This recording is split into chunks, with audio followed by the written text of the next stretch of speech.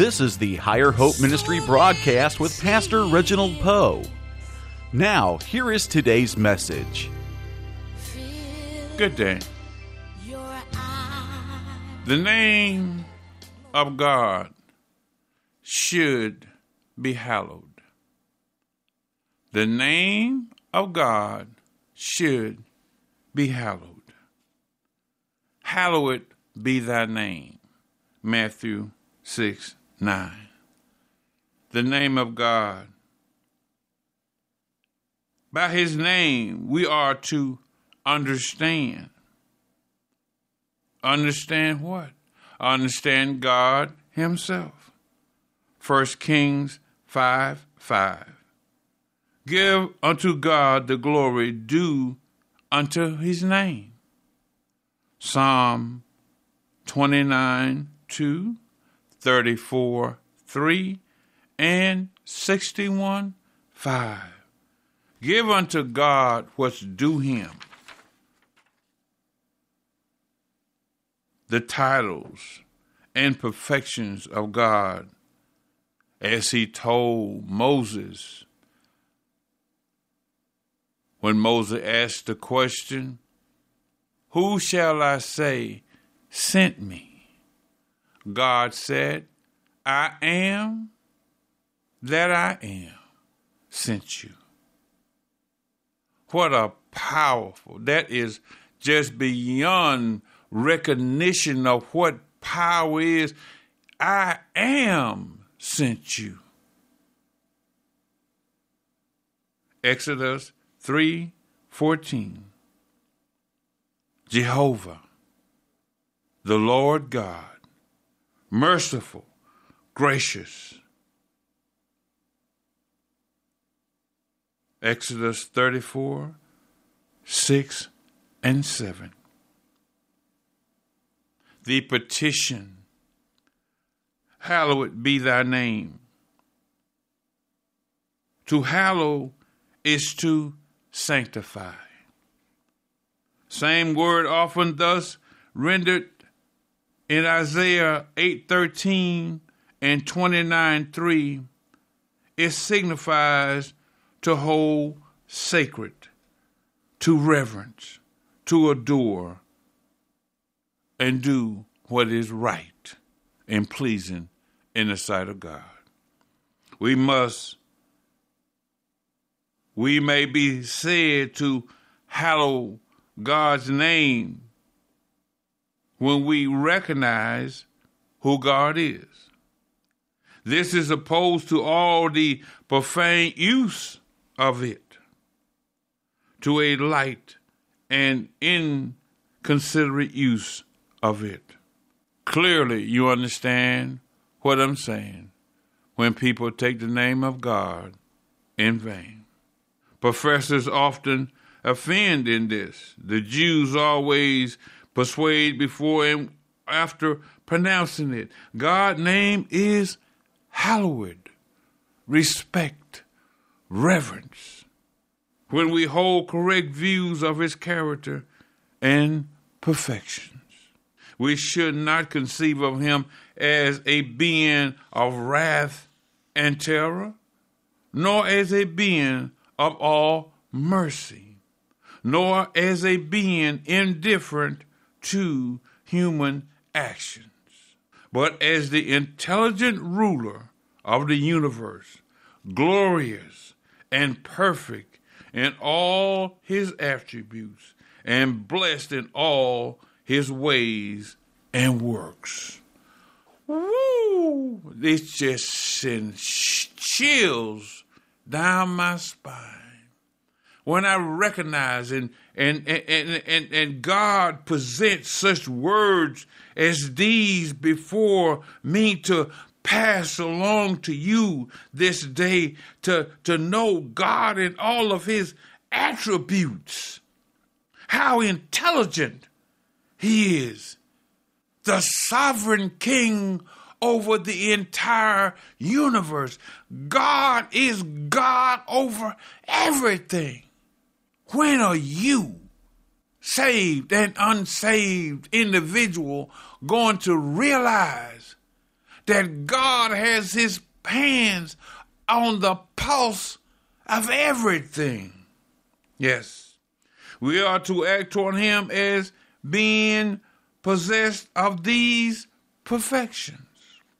Adore his greatness, revere his purity, fear his justice, delight in his mercy and grace, and grateful for his goodness, trust in his truth. We hallow his name. When we have a genuine respect and a knowledge of who God is, this does not come through just going to place of fellowship on Sunday, but it is a continuing process, minute by minute, second by second, hour by hour, day by day, constant, continuing adoration and hallowing of the name of God. Come, let us worship. Act always in his presence. Do all to his glory. Do all to the glory of God. Let it be in your heart, in your mind. Let it be that everything that you do, everything that you say, let everything be for the glory of God. And I pray this day, individual, that you pray to God that you can come to a divine revelation to comprehend what is being said to you this day. Everything you do, let it be done for the glory of God.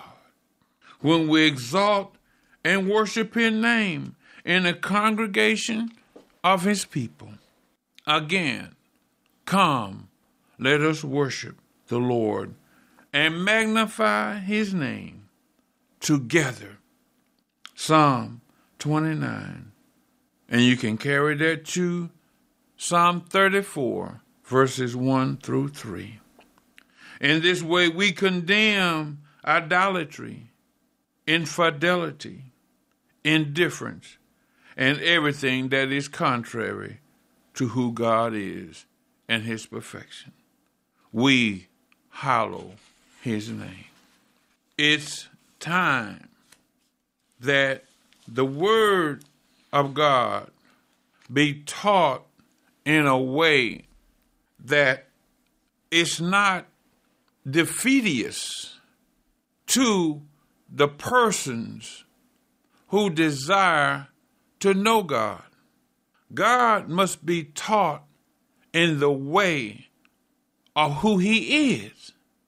And if you do not have a concept and a reality of who God is, you cannot by no means present the truth of who God is in its entirety.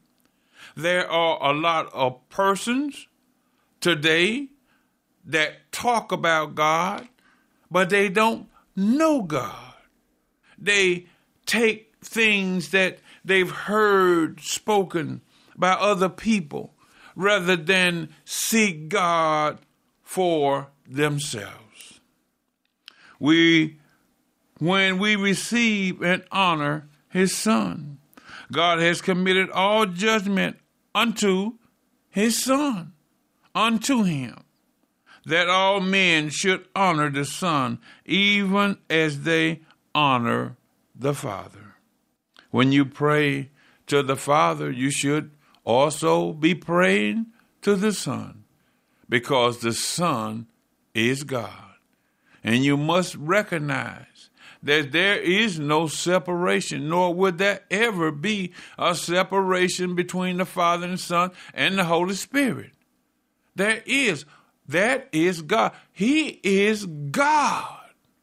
Notice the means by which we may hallow his name, God's name, in ourselves by cultivating scriptural views of deity, by meditation and prayer, by holy fear and watchfulness. In our families, by teaching our children the fear of the Lord. In the world, by wise and kind reproof of the profane, by calculating useful publications, especially the Holy Scriptures. Let the Christian love and delight in God's name. Exalt it, extol it, glorify, and trust in it. Let the sinner fear him, dread coming in collision with him, tremble before him, and agree with him quickly, lest he perish by the way.